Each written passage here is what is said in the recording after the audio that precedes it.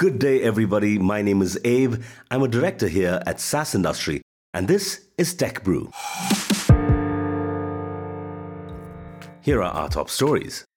The US Senate passed a $280 billion industrial policy bill to counter China. The bipartisan vote reflected a rare consensus in the otherwise polarized Congress in favor of investing federal resources into a broad industrial policy to counter China. The US Federal Reserve makes another supersized rate increase to tame inflation. The central bank raised rates by 0.75 of a percentage point and suggested additional large increases could be warranted. The Federal Trade Commission sues to block Meta's virtual reality deal as it confronts big tech. The move is a potential blow to Meta's metaverse efforts and signals a shift in how the FTC approaches tech deals. Meta reports the first revenue decline and a 36% profit drop. It's the first time the social media giant's revenue had fallen since it went public a decade ago as it confronts increased regulatory scrutiny and a turbulent economy.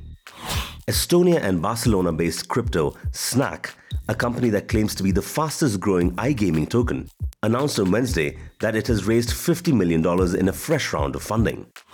The German government wants to make the country a founding republic by boosting financing for startups by 30 billion euros and reforming the taxation of employee stock options.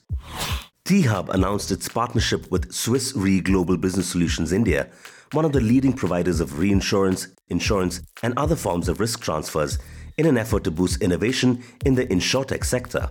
That's all for today from Tech Brew. My name is Abe. Have a great day.